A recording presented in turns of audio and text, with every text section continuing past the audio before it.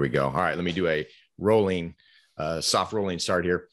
Hello and welcome to the Swing Smarter Hitting Training Podcast. This is your host, Joey Myers from hittingperformancelab.com. And I have the honor and pleasure to have two gents on.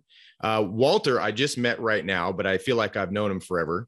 And Brian. So for Brian Eisenberg, and I'll do a little short intro, but I first wanted to welcome you guys to the show. Thank you so much. I'm excited to be here today. Very excited. This is my first Zoom in over 6 weeks, so I'm thrilled. Yeah, I'm back. Very, very cool. Very cool. Well, I know we got a lot to talk about. There's a ton, and I don't want to spend too much time on the intros, but I do want to intro Brian first. Brian Eisenberg, he has been a mentor to me. He's a marketing expert. I think he told me at some point that he gets paid at least 5 figures to go give like a 30-minute speech in other countries and stuff on marketing, things like that. He's the one that helped me with my books, especially my Catapult Loading System book that became a Amazon bestseller in the baseball coaching niche in, I think it was 2018. And Brian is on this call, as you'll soon know. We're talking about recruiting. We're talking about getting committed, getting your kids committed, boys, girls. But Brian has a son, Sammy, who is, what is he, junior yep. This year. And Brian and I have been friends for quite a while, and we've talked and shared advice and stories and stuff on helping Sammy out and all that kind of stuff. So Brian, that's Brian's background. He's got a lot to say on this topic of committed. And then Walter Bede. So I just met him through Brian, and Walter and Brian have banded together for a book on Amazon, which the title is Committed. And Brian will probably put that up there on the screen for those that are watching on YouTube. The Guide to Developing College-Ready Recruits from Middle School through High School. And Walter has coached, been a parent, has done the whole baseball scene for like 40 years. He played some professional baseball. So he has a lot of knowledge on this subject of helping build your son or daughter's resume to get them committed. So did I do you guys justice? Did I leave anything out, Brian, Walter? Well, I think, we'll touch a little bit on Walter. Walter really is there's a reason he calls himself the baseball lifer. Mm-hmm. He lives and breathes baseball and helping kids. Apart from his 2 sons that play college ball, and Tyler, who is with the San Francisco Giants now as a pitcher recovering from surgery. Mm-hmm. He has helped hundreds of kids over the last 25 plus years, go through the process and literally starting from middle school through high school and really helping them get an understanding of what it takes to be a college athlete, both from obviously the physical side, the mental side, the skill side, and then obviously navigating the whole recruiting process, which is a whole different story, because obviously you're dealing with bureaucracy there in many ways. So mm-hmm. I'm just happy to have Walter here so we could tap into his wealth of knowledge, both you and I as dads, because as you were telling me earlier, he's coaching his son now who's 9. Mm-hmm. And he's about to experience a lot of the interesting pitfalls that we all do. Mm-hmm. Right, Walter. I mean, you even shared one last night, like the lesson you learned. Right. I mean, the biggest thing is I've been involved in every aspect and dynamic of baseball, from youth level, high school head coach, American Legion head coach, national travel ball head coach, Team USA, college head coach. My son has been a first-round draft pick twice. Only young man from New England that's ever been a 2-time first-round draft pick. So I've been through the recruiting process as a student athlete. I've been through the recruiting process as a college coach, and I've been through the recruiting process as a dad. And I've seen it at its absolute zenith, at its highest point. And most aggressive point. So what that allowed me to do was just kind of learn and then be able to share those experiences here with the book, as well as over the last 35 years. I love that. And I know Brian mentioned some pitfalls. So Walter, what would you say, like maybe the top 2-3 pitfalls that parents fall into when, I mean, you're talking as early as 7th, 8th grade, right? So maybe some of those earlier ones, and then maybe some of those later ones, high school, as they're going into college or professional ball. Well, I think it starts as early as 10 years old and maybe a little younger.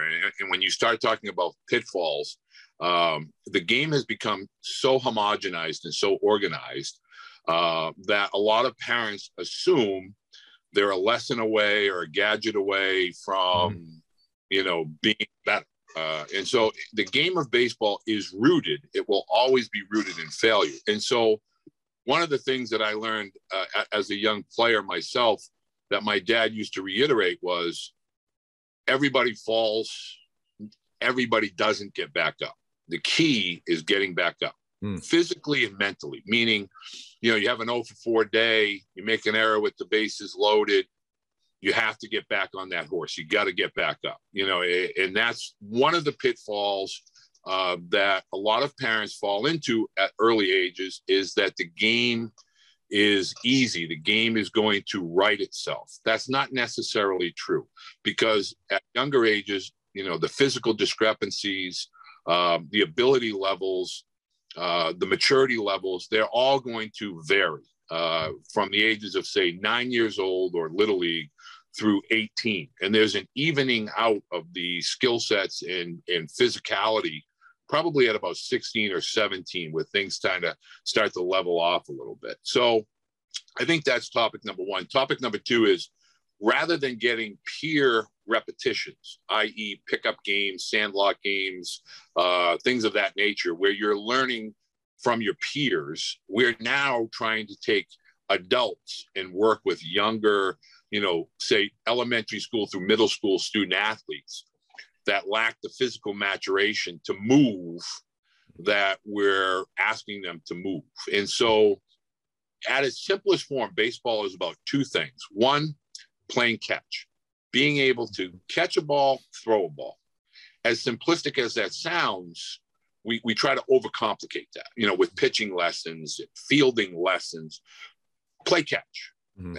I mean, when I talk to groups and I talk to organizations all over the country, I tell coaches, if your team can play catch and not fetch, in other words, if your team is actively playing catch, and I usually set up a large rectangle with like 8 to 10 players, and the ball moves around, you blow a whistle, you switch it, you're turning around, and they're having fun, and they don't even realize all they're learning how to do is throw it accurately, catch it, and then get rid of the ball. And then the other thing is, with regard to hitting, we make it so complicated too early, meaning at younger ages, give them bigger bats, lighter bats, bigger barrels, and let them find the barrel with the baseball, meaning the more contact a student athlete makes at younger ages, the more excited they're going to become.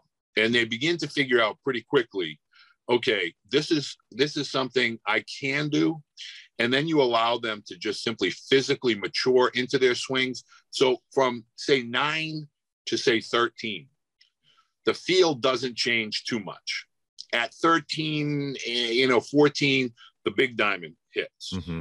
So I tell parents all the time, at the younger ages, it should be about fun. It should be about developing a passion, and simply allowing them to fall, get back up, learn, fall, get back up, learn. And there's a lot of mental components to this. And so, those are the two biggest pitfalls of the younger student athletes and parents. Mm-hmm.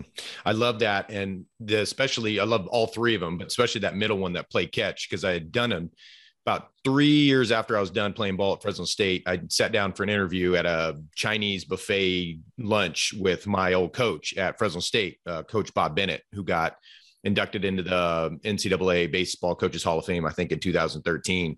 And I asked him, and he was probably late 70s, early 80s at the time. And I asked him the question. I said, if I had a little league team, and I think at the time I didn't have kids yet, but if I had a little league team and I asked you to come and help us out, what would be the number one thing that we'd work on? And he said, play catch. So even him, who had played, or he had coached at Fresno State for 34 years and had a pretty good career, even he had the same. So that's the same thing that we take in. Brian, anything you got to add on what Walter said? I spent a lot of time watching high school games over the last few years, and Sammy's also taken up to umpiring when he has free time. And I could almost, like, if I was a gambling man, I could bet on the winner of the game by watching how the team warms up playing catch, one versus the other. The ones who know how to do it, you see the kids moving their body, moving their feet, getting the ball centered, getting the ball out.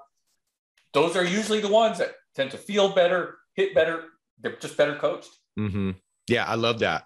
And Walter, so pitfalls so you kind of covered the 9 to 13 age range. How about 14 to 18 for high school? I think at the 14 to 18, what I call is that middle school and high school, we are so consumed with the player to our left, the player to our right, instead of focusing in on our abilities and our inabilities. And so the game is going to change.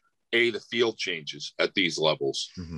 And at that age, when you're looking at a physically mature 17 or 18-year-old, and here I am, a freshman at, say, 14 or 15 years old, you're not going to have that strength component quite. It's not going to be in your mix, so to speak, at that age. And the ones that do have the physical maturity early obviously get an opportunity to play.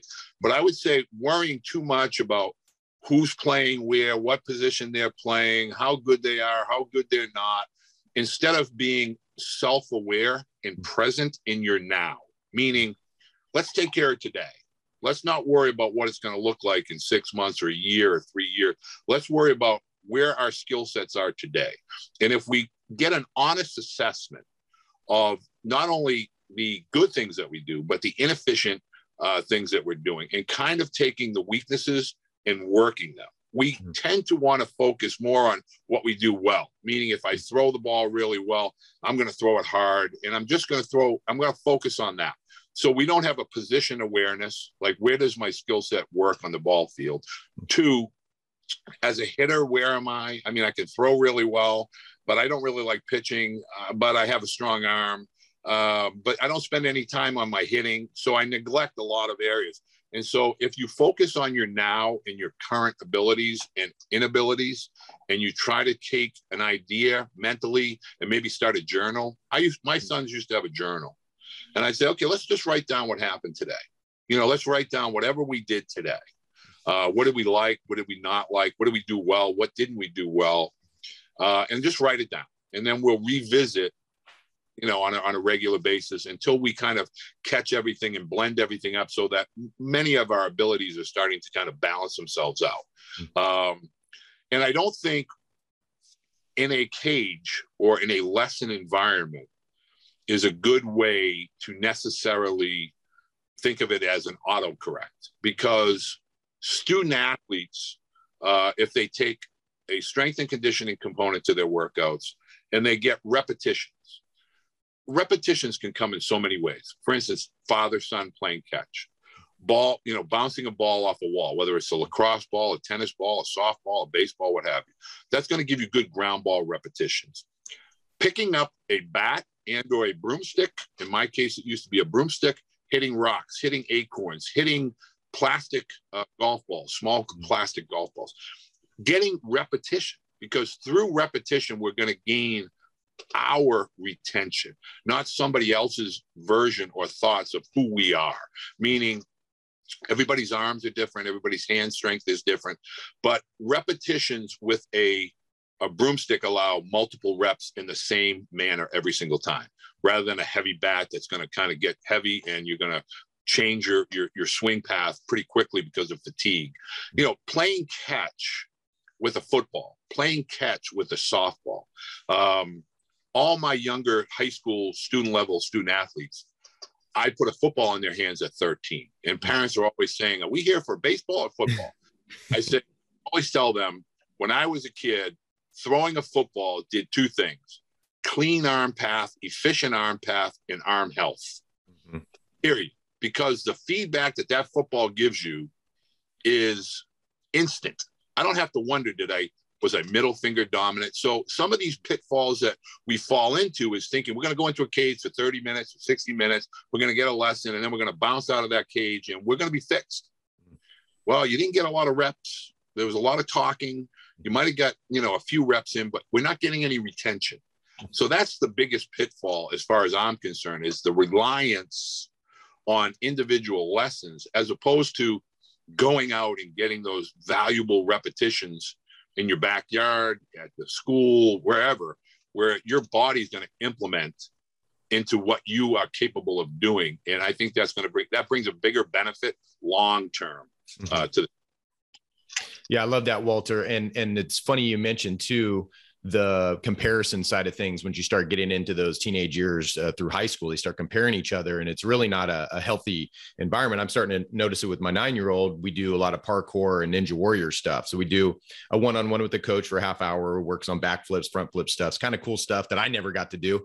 And then there's a group setting where he works with kids that maybe are a year older than him, 2 years older than him, and they're doing some crazy stuff that he can't do yet, but he's trying to work on. And Brian and I, we were on before, Walter, you got on, and we were talking about Sammy and how he was training with college professional guys. So Brian, talk a little bit about how that benefited Sammy to actually be in an environment with older, better, stronger players. Yeah, and we even talk about it in the book. And Walter shared the story of, like, when he was a college coach, he'd bring his kids and they'd watch and even participate in some of his practices, right? And of course, not everybody has a dad who's a college coach, so you can't get away with that. But the elements of that is missing. And what happened with Sammy is, he was working out a true grind. He was, like 12 years old, and it's summertime. He wasn't playing summer ball. We only played spring and fall here in Texas. And he just spent the time training. And the kids forced him to kind of grow up, to become more accountable, to start saying, look, if you're going to hang with us, you better hang with us. You better bring your own things. And it also taught him things like, and Walter, you almost touched on it, which is the stuff that we hate to do. It's usually because we suck at it, right? And we don't want to spend the time doing it. We love hitting off the tee because we can hit it hard every single time, right? But hitting off of live pitching, that's not hard. I don't want to necessarily do that as much. And it's funny because one of the things that you didn't mention, Walter, is wiffle ball, which is one of my favorite things. And today Sammy's junior high school, and he's in an advertising class, and they asked him to do an assignment on a toy that he played growing up with that's not as popular as it should be, and he picked a wiffle ball and bat, right? And it's exactly that. It's like you can play that anywhere, and the amount of reps that you can get, understanding ball movement, understanding just. It's priceless. And the biggest takeaway, and I think, as Walter and I were wrapping up the book, we came back and added a paragraph or two, because we talked about it in the book, but we didn't drill it home, that the most valuable thing of youth sports is not the sport itself. It's the relationships that we get to spend with our kids. It's the relationships that we get to form with the families of the sports that they're participating in. The time spent in the car together, just the memories that we're creating. And parents are trading that and their dollars for a lot of chaos today, that just spend the time with your kid, like just enjoy it, and they'll find a way to get there no matter what. Everybody's going to have a unique path.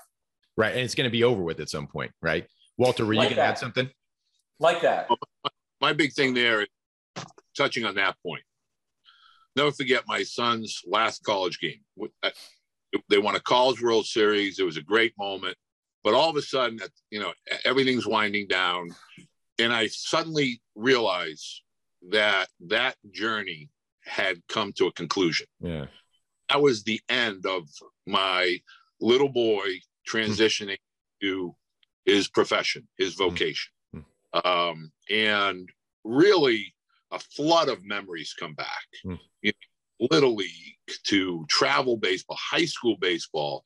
And I can tell you so many stories about us driving in a Toyota Prius from Boston to Atlanta, Georgia, with no air conditioner, and we look back and laugh at that now, but it's really one of those things that it's all about moments and memories, because 99% of every young Little League aged player is never going to play at the professional level. I would tell parents all the time, look around, because this is when you're at your pinnacle.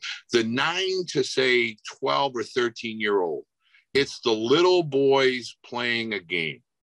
When you get to high school, you want to talk about cutthroat. Parents are like, well, my son's better than that boy, and this boy's better. And it gets really loud. And it kind of takes away from, listen, life, you're going to fall. You're going to fail. It's tough. We can't always do what we want. We can't always be where we want. But it's it's a part of how the ebb and the flow of life really works, the ups and the downs. Sometimes we get, success. Sometimes we have failure. Baseball it's supposed to be a pastoral game where there's a cerebral component to it, but it's meant to be an athletic sporting event. We have now made it a mega business, and parents know that if I pay more for Johnny to get to this team or that instructor, what have you, they think you're getting an edge. In reality, you're spinning wheels, because if you're consumed with the destination and you're not enjoying the journey, you're missing the whole point. It's all about the journey and very little to do with the destination. You cannot control where the final destination will take you. You may think he's going to play in college or he's going to play pro ball. But when we look back at the numbers that are really kind of concrete, there's X number of seats available at the collegiate level. There's X number of seats that are available at the professional level. So we go from 3 million Little League age student athletes to 500,000 high school athletes to 35,000 college athletes at all levels, NAIA, JUCO, NCAA, to less than 3,000 professional players now in light of minor league baseball contraction, and 750 major leaguers. And oh, by the way, half the major leaguers are from Latin American countries. So if you really get down to it, there's 400 spots in the big leagues for kids from the United States. So don't worry about the destination. That's going to take care of itself. Focus on the journey. Make sure you're allowing the natural progressions of physical maturation, mental maturation. Let them all develop with enthusiasm and passion, with an understanding, I'm going to fail. It's part of the part of the sport. And I'm going to do everything in my power to dust myself off, get back up, and keep moving forward. If we look at it from that perspective, it makes the game a lot more enjoyable. Great advice, Walter. Great advice. And I know we could talk for an hour, 2 hours on this. And I wanted to, before we got done, I wanted to talk about the book Committed, as the title says, and it's more probably of a metaphor. It's not per se to committed high school to college, right? But I do want to talk about that aspect of it. So Brian, what are you and Sammy doing to, I know Sammy just committed to, and talk a little bit about that and what you guys did. Not officially, but yes. He's waiting for the rest of his friends who are 2022s to announce, and then he'll make the announcement. Right. The point is real simple. As Walter said, this is the book I wish I had as a non-baseball guy when Sammy was 11 and 12. I came across folks like you and Lance Wheeler and a whole bunch of people who helped guide me and mentor me and give me some advice. But I spent countless numbers of hours, countless numbers of dollars, made mistakes, did some benefits. And at the end of it, yes, we kept it real. He's got a dream, he's got a passion. I did everything I could to support his dream. And he's going to continue playing in college.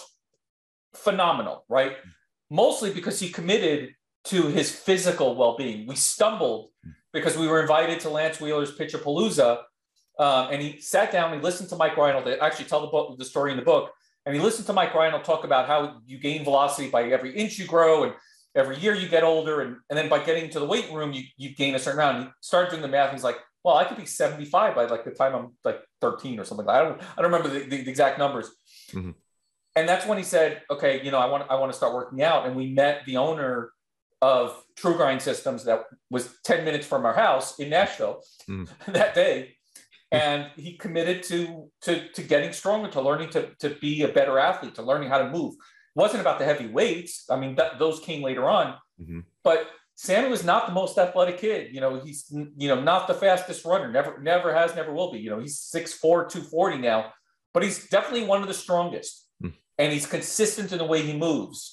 And so he throws a lot of strikes and he does crazy things. And he's invested in social media, right? Part of the process was learning about podcasting. Yep. And it's the same thing as baseball. You're going to suck at first. And that's okay. Mm-hmm. But as you keep doing it, you get better and better and better. It's a journey. And when you learn to appreciate those journeys, when you commit to that journey, no matter what it is, you gain so much out of life and out of business and out of school. And so I think there's lots of lessons to be learned. You won't be surprised to know that obviously we talk a little bit about fascia and ground forces in here. Mm-hmm. Most baseball coaching books never even touch on the topic. Right. We talk about shoes and what kind of shoes like kids should wear and just be aware of, because there's lots of little things that we don't know. But we also talk about every single skill set and what it matters. And to Walter's point, Walter always tells people, use baseball to pay for your education. Mm-hmm.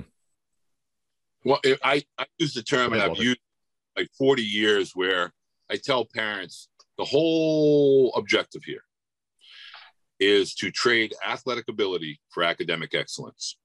If you have that philosophy early and you understand that the end is probably going to occur at the high school level, but it probably is going to happen definitively at the college level, just trade athletic ability for academic excellence. Mm-hmm.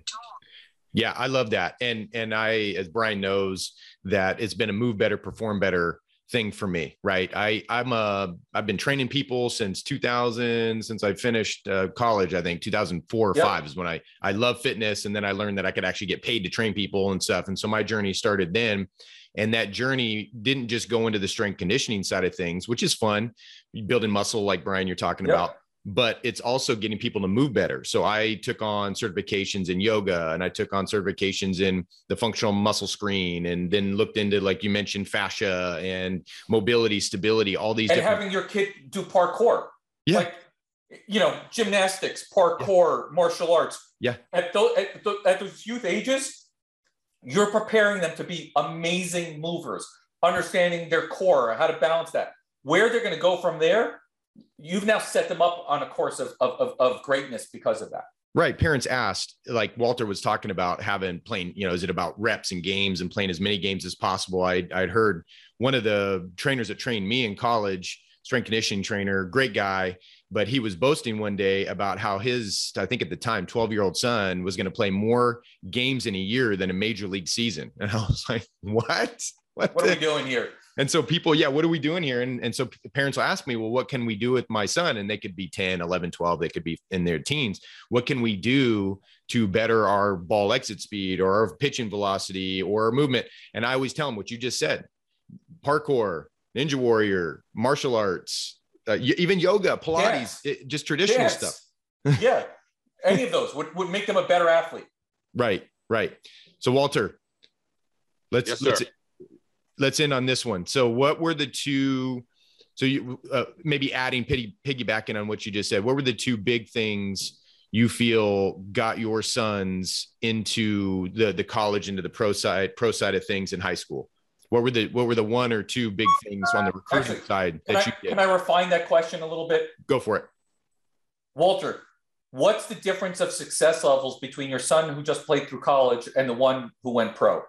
In the way you treated them and brought them up? Good. Okay. I would say the first lesson that I learned is, if we have to push, then we're probably not going to get the results that we're hoping, mental standpoint. Meaning, if your son is pulling you instead of you pushing your son, much more advantageous, position to be in, especially for the student athlete. I think it's about structure, routine, and accountability. Meaning, my oldest son, was really scattered, not so much as a multi-sport athlete, but just, really didn't have that defined schedule of, okay, I'm going to lift here, work out here, I'm going to do this routine here with regard to throwing or hitting or what have you. Whereas my youngest son was driven. And a lot of that had to do with him being around the college routine and kind of watching how student athletes conducted themselves in a non-team environment, meaning off to the sidelines, how they were warming up, et cetera. So I would say the red line in the sand, I guess, between the young man that ultimately gets to the college level and the young man that kind of gives up the game at the high school level, truly is about the passion component. My oldest son loves the game, but wasn't passionate about the game. My youngest son was driven, and he had a internal passion, a true affinity for the sport and the craft as a baseball player, meaning, the attention to the smaller details. And he got his repetitions. And so, I try to tell parents the separator where the rubber hits the road is 16 years old, sophomore year, because at that point, the light either comes on where I want to push and put my foot on the gas, or, you know what, I really like hanging with my buddies and girls and other social activities. And this really isn't something I want to do on a competitive level beyond high school. So really it's 16 years of age. So I call it the push-pull. If you're pushing and they're not pulling, you're not going to get the effect, long-term as a student athlete. That is great advice, and advice I've heard kind of little bits along the way, the push versus the pull. And parents out there listening to this or watching this on YouTube, you have to really think about whatever age your kid is, male or female, if you're getting a more of your pushing or you're getting more of a pull. And it's not that one's worse than the other. It's just that you have to change your mindset in a way to deal with that. So you can't keep pushing because it's going to be you doing all the work. So, hey, I want to be respectful of you guys' time. I appreciate you guys coming on. Go ahead and give the audience a little bit on where to find the book, where they can purchase it, all that good stuff, where to find you guys, maybe on social media as it pertains to Committed. Sure. So obviously, you can pick up the book in paperback or in Kindle. It's only on Amazon. Walter's got his copies. Awesome. Yeah. Oh, you got muted. I'm going to be signing a few of these for my best friend's mom. So we're going to get a couple of these signed and in the hands of some student athletes. Is there a way to maybe get some of the audience to maybe like a URL, maybe Brian or maybe there's a limited amount you guys can do, or you could sign some for some people, or? Yeah, we're going to be getting together because we haven't met in person yet. Yeah. Funny story. We actually wrote this book in the course of about 5 weeks. Mm-hmm. We've been talking for a few months, but in 5 weeks we decided we need to get the book out before the holiday season. Right. But in December, Walter's coming down to Texas to visit his son, and we'll get together and sign some copies. And maybe we could do something for your audience. We can get let me know. Let me know. We'll put a link up or something. We'll do some sort of promotion style. I'm sure people would love that. Yeah, and then they can find us on Twitter at Mentors of Baseball. That's the easy one. You'll find both of us at Baseball Mentors at Baseball Mentors. Okay. We do a live call every Monday night. We bring guests in and talk about the process as well. And then the site I built originally for Sammy, because it's about that, is like, if you're committed to Play Ball Kid, we want to help you. So go to playballkid.com and you can find us there as well. And he's got a lot of great podcast episodes, a lot of great coaches, players, and great guests. Let's not forget. Yeah, guests, exactly. Right. Walter, anything you want to add on that? No, I'm happy to sign books for anyone that may find their way to the book, and I appreciate you taking the time to give us the opportunity to talk here today. For sure. Well, thank you guys. Stay on the call here as we shut down the recording. But I just want to say, thank you so much. And this was kind of happenstance. Brian sent out the text. I was like, oh my gosh, we got to have you guys on. We got to check because this is a big thing that I talked to my local hitters about that are getting of age. And now I'm going to think about it even more for the junior hires, like getting even earlier than that to get them going in the system. So thank you guys again for taking the time, and you guys have a good rest of the week. Absolutely. Thanks so much, Joey.